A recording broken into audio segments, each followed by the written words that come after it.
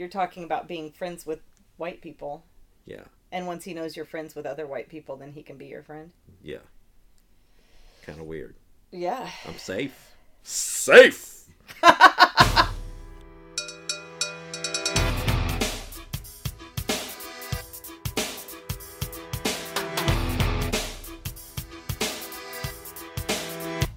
This is where the party ends. I can't stand here listening to you and your racist friend. I know politics bore you, but I feel like a hypocrite talking to you and your racist friend. Welcome to My Racist Friend, a podcast about the messy parts of relationships that help us grow together. I'm Amy McKees, and I'm here with... Don Griffin Jr. Don Griffin Jr. It's like that. There's a song, isn't it, where you go peanut butter, jelly. That your junior is the jelly. Jelly. Yeah, we learned that at marching band camp. Yes, we did. We did. I remember that. Uh-huh. I think we were part of the last marching band camp that was off campus. That's what I was just going to say. Yes, now yes. They just stand on the parking lot for a week and get heat stroke. Yeah, because of our group who loved life and drugs and alcohol, probably, off campus. Yes. I did not. I know you didn't, but some of us did as a group. I was just so surprised. It was like becoming a Methodist. It's like, what? We can do that? That's funny. Like, I'm sorry. One of the things my dad wanted me to do was chill a little bit about that. Apparently, he was really annoyed with me for being super upset about... About what? Like, knowing that people in the marching band were breaking rules. And he was like, you're not going to have any friends if you keep... Oh, he wanted you to chill on that, like if you had... He didn't want me to do it, but he also didn't want me to be, like, perturbed about it. Okay. Oh! He wants you to be cool about it. Like, yeah. Like, oh, there's kids doing drugs. That's for them, but not for me. That is not what I mean. So what did you mean? He's gonna like... Never mind. I'm not gonna get that right, I don't think. That's It's okay. hard to explain. Anyway, this is our first podcast of the second season. That is just the two of us. Our opening podcast of this season was the extraordinary... visit from Maureen Walker. Mm-hmm. And actually, I ran into someone this morning who was at the church service that Maureen did the next day. If you haven't listened to that, I highly recommend. You can find it at uubloomington.org. Go back to the archives of the sermons for January 19th, and I liked the 9:15 one better, but you may enjoy the 11:15 one better. If you just want to hear Maureen's part, it's usually about 25 minutes into it. Mm-hmm. And she opened it. What was really cool for me in particular was that she opened it by talking about RCT as a therapist. And like how it impacted her therapy practice, in that she talked about like when she first started being a therapist that she super duper wanted to be very good at it, which I think we all can relate to that. But that how that manifested was, and she knew that being good at it meant that you really understood what people were going through. So once she had some idea of what they were going through, she was very excited for them to shut up so that she could demonstrate Oh, wow. how much she understood. All the skills that she has. Okay, I gotcha. I think we all want to do that. Oh, yeah. And having her lay it out that way, I thought was just brilliant. Mm-hmm. Also, it made me want to have an RCT therapist. Totally, big time. Anyway, I ran into someone this morning downtown who was there, who was like, I know about these things. I've seen lots of talks, and hers was the best that I've ever seen. That was really fun to hear. Mm-hmm. And particularly knowing that Maureen is officially coming back for our summit in May. Oh, wow. So Okay. block off May 14th through 17th. I wish we could get all of our friends, all of our RCT friends. I believe LaShawn is coming. Okay. I have initiated talking to Dee Dee? Dr. Finger Wright. Yep. Okay. Dee Dee about coming back. Love her. I am excited to... I think a pretty good chance that Amy Banks will be here. And I don't know Amy Banks. You haven't gotten to meet her yet, but she wrote that book up there, The Wired to Connect. Okay. Just listening to her explain how RCT and like the neurobiology of connection go together is amazing. So that's going to be cool. We'll like have half the RCT community here. Yeah, I want more people to be in on this because it's such good, such rich stuff. And you guys kind of let me in on it. I'm probably the gag. You know, they're like, you know, that black dude in Bloomington that Amy lets say whatever the hell he wants to say. I think that those who have had a chance to listen to this love you. Oh, is that right? And since Okay. Maureen's met you, of course, she loves you because how could she not? Sure. So now she goes back and she says, no, he's really a good person. He's just a little touched. I don't think that's what God she says. bless him. God bless him.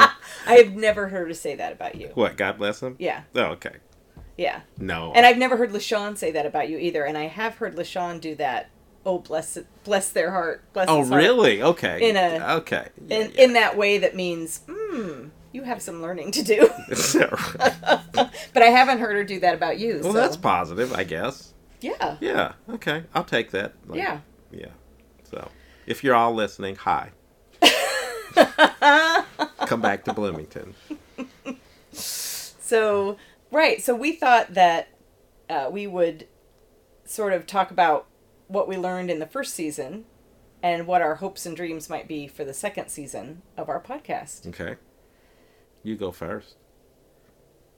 Okay, well, like the one thing that pops out for me that I've been chewing on this week a lot is from our conversation with Maureen last week, so it probably doesn't even count as the first season. But the one thing that was really useful for me is when Maureen talked about people getting addicted to their ego in such a way that it's like so rigidly connected and invested in their own identity that having a conversation that might challenge their own internal description of who they are is the same as trying to reason with someone who's like just this side of alcohol poisoning.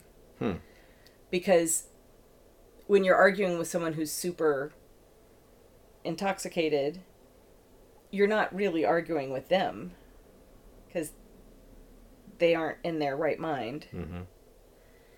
And so I just liked that analogy that you could get so stuck on your identity, whether that identity is I'm not a racist, which I think is a lot of white liberals' identity. Like they grew up being like, I'm not a racist. I would never eat at a restaurant that makes black people sit separately from white people. So I'm not a racist, which is sort of the idea I grew up with, is that I'm not racist because I think slavery was wrong. But it's so scary to let go of that identity and say, okay, maybe I do racist things, even though I don't want to, because I haven't Learned that that's not racist yet. Right, I haven't learned how to do it right yet. And everyone has to keep learning. But the idea that you could be so invested in that it would be like talking to someone who's not in their right mind I've just been chewing on that a lot this week. Okay. Yeah. And what that looks like. How does that change our conversations? I think I'd have to look more within. Maybe I have to look more within because I'm not necessarily racist. Right. But that doesn't mean that I don't have some bigoted views on things. Whether it's sexism, whether it's LGBTQ things, whether it's... So I have to check, you know what I'm saying? Like, as you learn and folks learn about racism, you know, I have to take some of those same ideas and apply it to preconceptions of what I think, even though I don't think that I'm sexist, or I don't think, you know, I think I'm a woke guy, but I'm not. I mean, you understand what I'm saying? I could be more woken up on all those things. Is it possible that the more woke you think you are, the less the more closed-minded you are about change. I don't know. I think so. I even think that in business. I know there was a time where I was like, man, I am really good. Like, I am the best damn real estate agent ever. Is that not true? Know it is. But no, there was a time where I just thought that I knew, because I would comb through research. I would know every little thing about every single neighborhood, right? Yeah. So I thought, right? And so I had preconceived ideas of what a neighborhood was. Uh-huh. Or the type of folks that live there, or its appreciation, and this was all kind of. I began to realize that I was missing out on.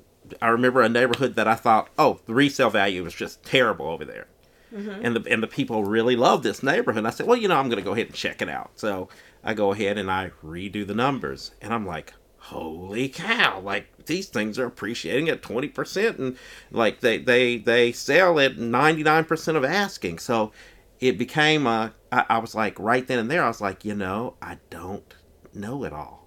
Everything is always changing. A person who is smart, I realized that a person that is intelligent will continue to question their own ideas.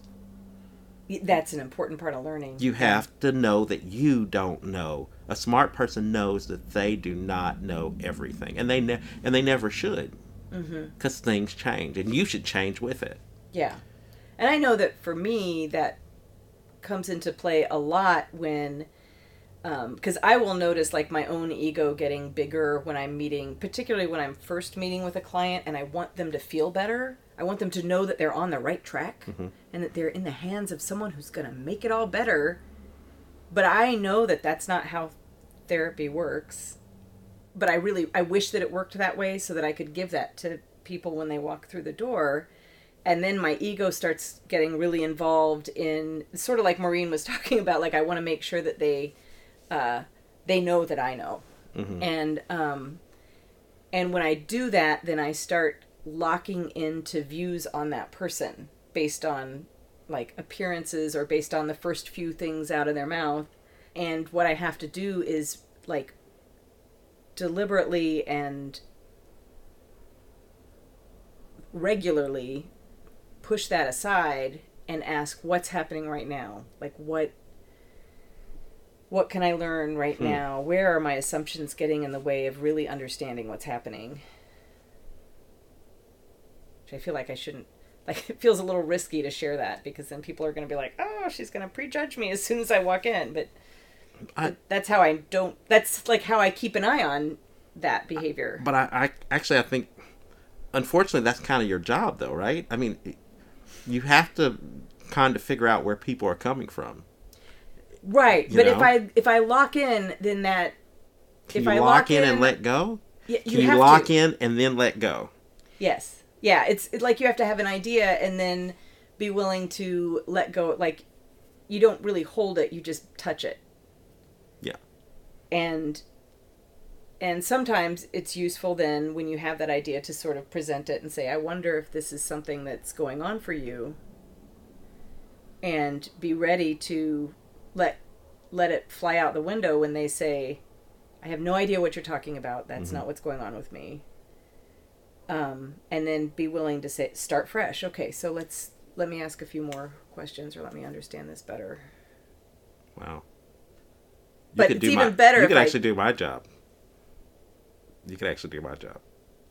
The real estate? Yes, that's what we do. That's what a good realtor does. Is listen. Is listen. Yeah, it's the listening. And you have preconceived ideas. Yeah, you want to, and you ask questions. You sit there and you ask questions that they haven't asked themselves before. So why are you going to get a bigger house? Why? You have them probe questions, because they may actually need a smaller house and they're not asking themselves the right questions. Yeah, that way you find them something that they love. And that fits for that next chapter in their lives. Because that's what you're trying to do. You're trying to get them, not really trying to sell them a house or a property. You're trying to get them to the next chapter in their lives. Make it easier. Yeah. You know what I learned? What'd you learn? I've learned that conversation, the idea that our conversation is over I don't know how to explain it, but we could talk about the same thing over and over again and have a change. Like from the first conversation we've had, yes. it's evolved. Yes, it has. Our understanding about things have evolved, and we could actually come back to one of the first things we talked about and have learned other things, or have came back and said, well, I'm not so sure about what I said. I'm not so, it's kind of gray now, or... That would be a great exercise, because when I go back and listen to the podcast, I'm all like, the one I'm least comfortable with is the first one. And the reason I'm the least comfortable with it is I'm defending a racist in it with the idea that he has a good heart. And I think at that time what I thought was I couldn't, like, I had to defend him because I couldn't stay connected to him if he wasn't on the path to overcoming his racism. And in my mind... Do you want me to stop? No, because the puppy's agreeing with you. Okay. So it's okay. So they're just like my backup chorus. So in my mind, our connection was helping him be less racist. And I didn't want to abandon that idea. And I wasn't quite sure what to do with it. I was certain afterward that saying he had a good heart was a dumb thing to say. And this is harder now because he actually died over the course of our podcast. Oh.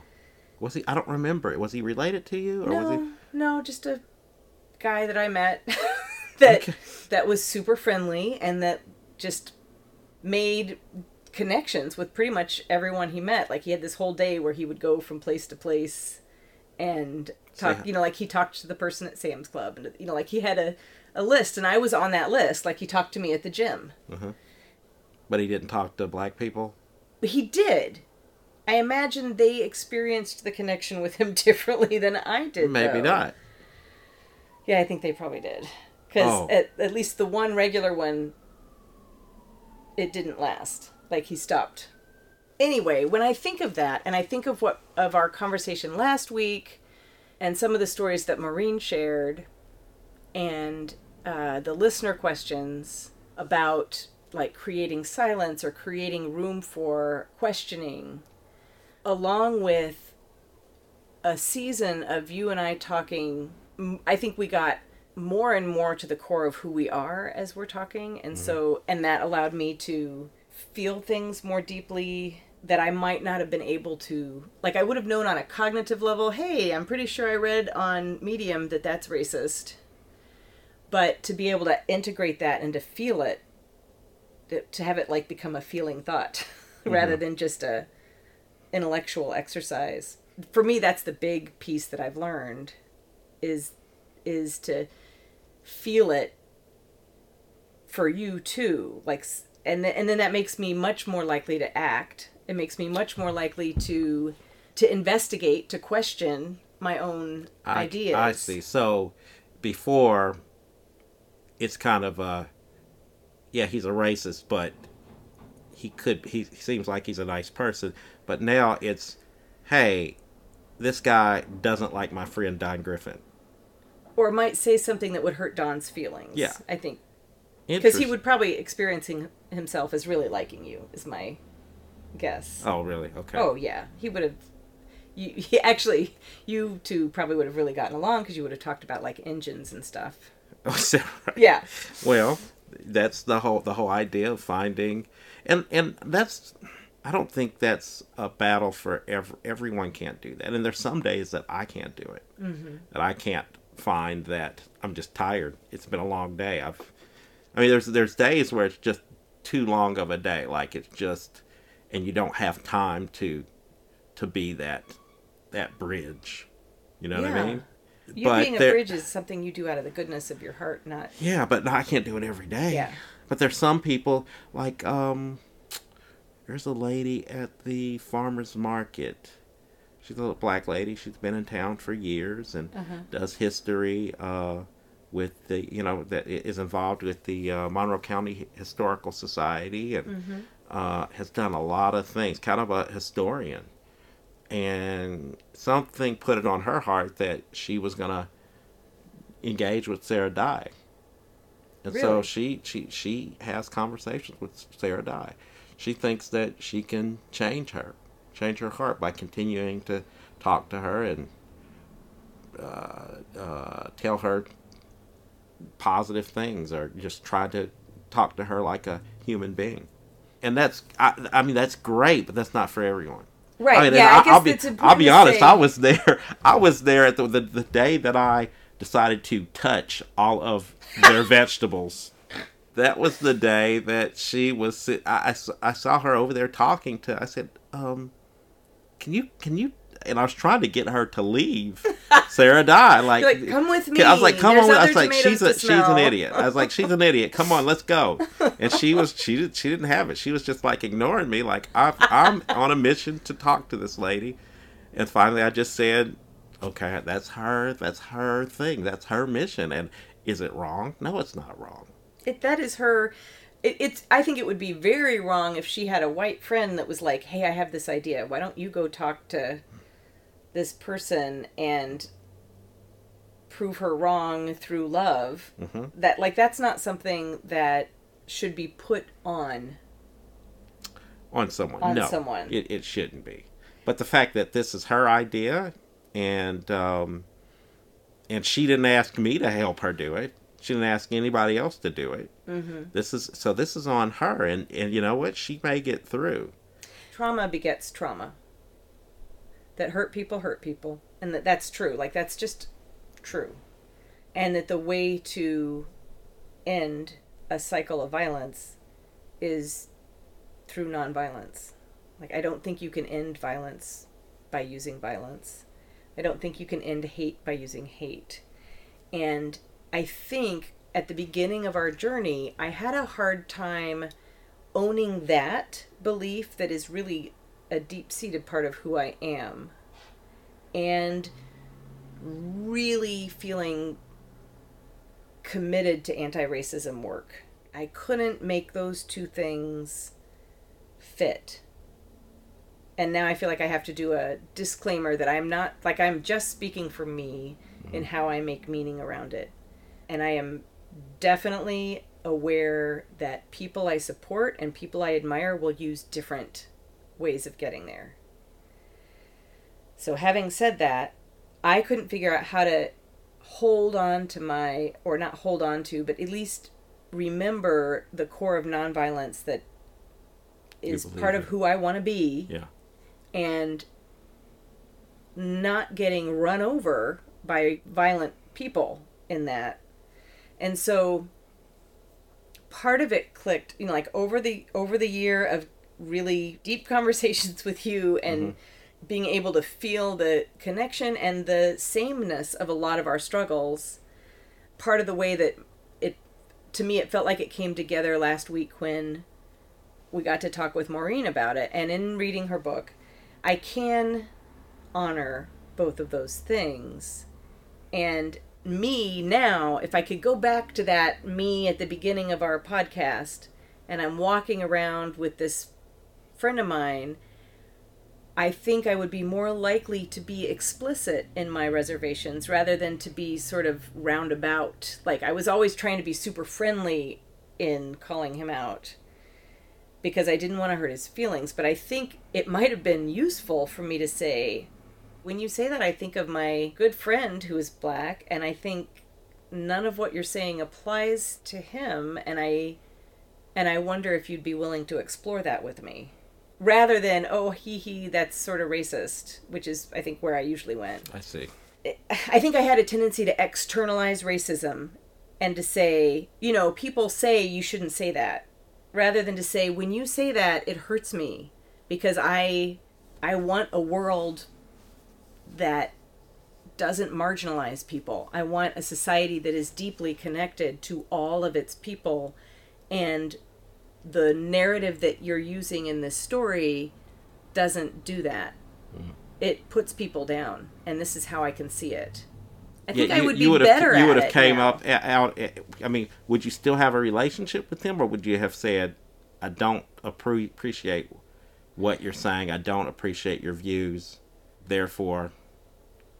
No, I think I could just say I don't appreciate what you're saying, full stop, and see what happened. I guess it's possible that he might have been like, okay, well then I don't want to talk to you because I'm too uncomfortable with you disagreeing with me. But I think it's much more likely that he would have said, oh, you young kids today, I don't understand, tell me more. And we might have had a deeper conversation, and it might have even helped spread anti-racism into areas that it isn't necessarily going. Like, I know I did that with him when he would say homophobic things, because I would say, I can't let you say that. My son is gay. And it took me a while to work up to that because I was scared. Really? Yes. It's hard for me to confront people. Like, I have to work really hard to do that. Yeah, see, and I would have, because your son is gay, and because I have friends who are gay, I would have told him how I felt right then and there. I did react, like, in the moment I reacted. I said, that's super homophobic.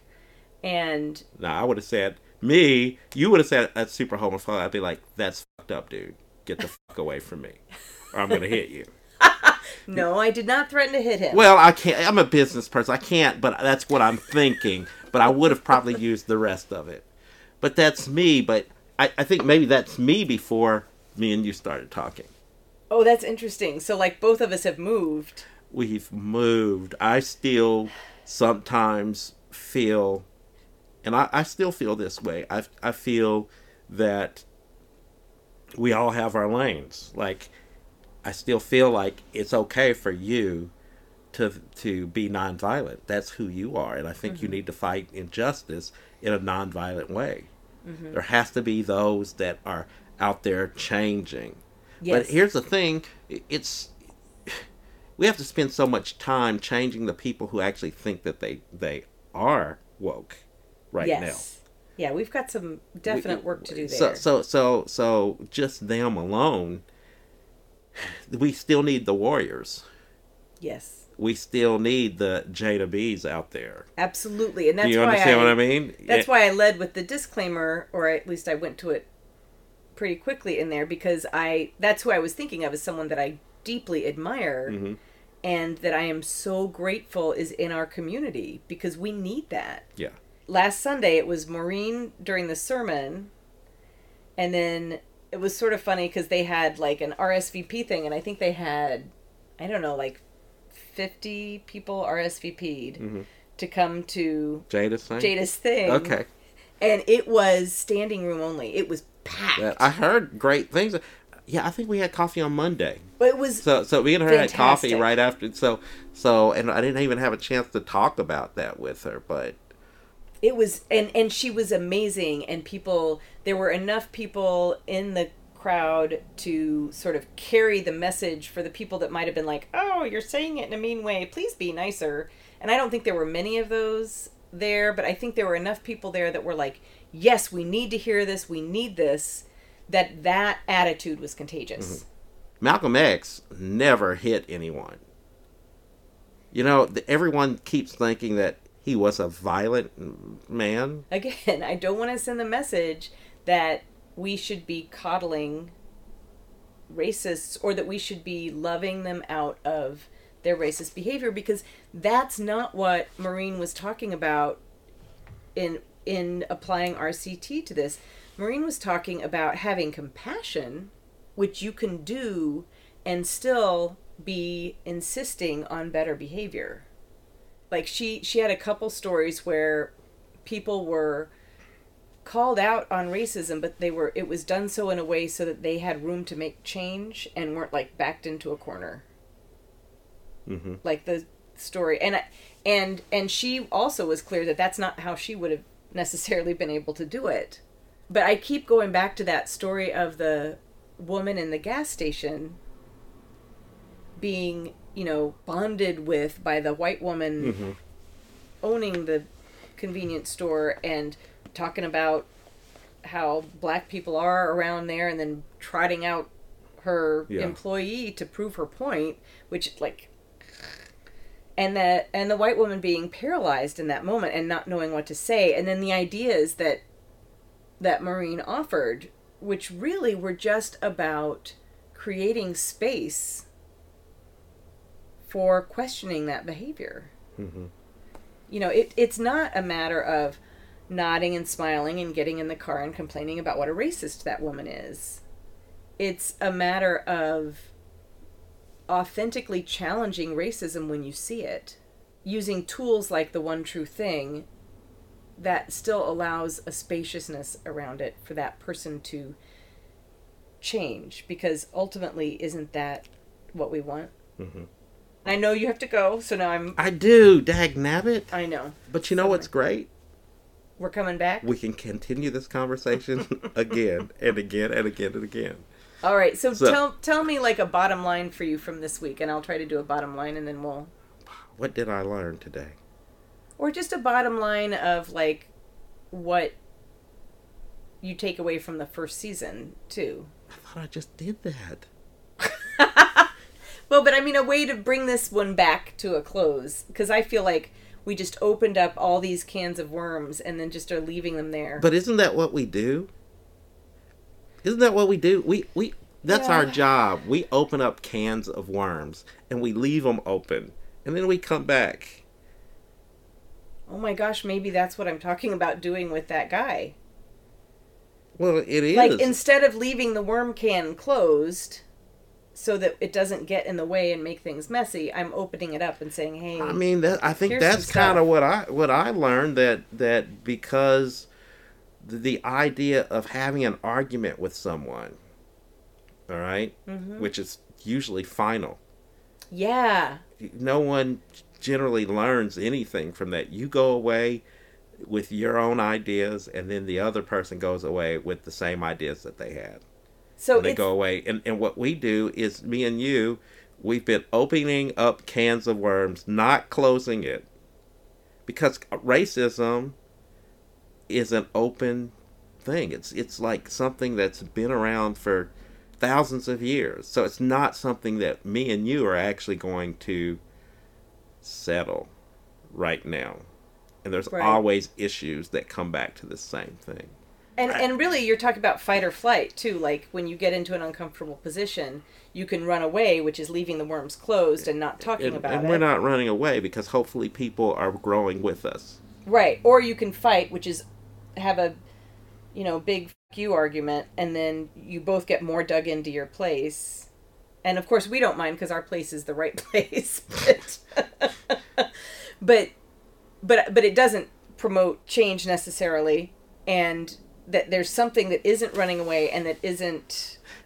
And let's be honest, our target market, or the people that are listening to us, it's the choir. We're preaching to the choir. I don't right know. now. I don't know that that's 100% true. I think I don't think racists are... I don't think... People don't want to be racist and are listening to this. That's there for we sure. go. And so there's certain people that are growing, but they want to grow. It's just like no one who enjoys being messy will go to a Stephen Covey. I read every single Stephen Covey book. There's no way in hell that you don't ever tell anyone that you did that, or they'll all stop going. I don't read them now. That is great. That is the meanest thing I think I've ever said there was a time in my life company. when he gave me every like he was something so concrete that I could hold on to. Look, if I do these 7 things, my life will be complete. I know. But it didn't work though.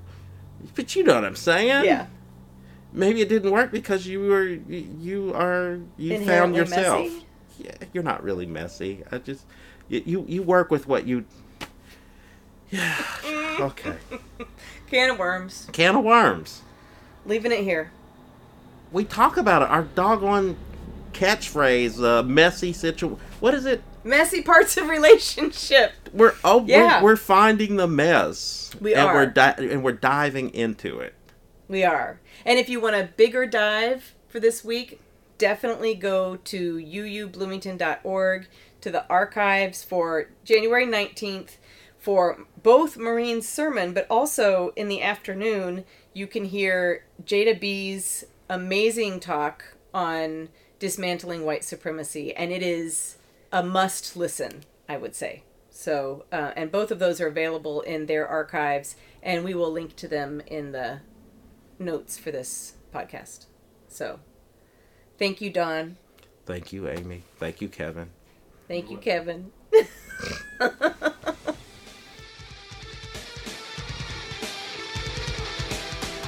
This episode of My Racist Friend is a production of the Bloomington Center for Connection, an organization using relational cultural theory to promote social change through connection.